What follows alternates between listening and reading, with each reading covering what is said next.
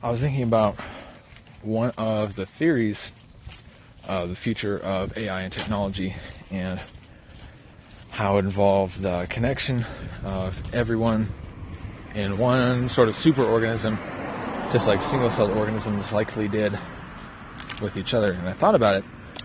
It's a lot like a marriage or even a simple social group. It applies on the same level that if you were going to combine yourself with someone, or at least combine your experience and memories, that you'd want to be really, really careful who you combine yourself with. That since you're an average of the people that you're around, you could create either something fantastic or something terrible.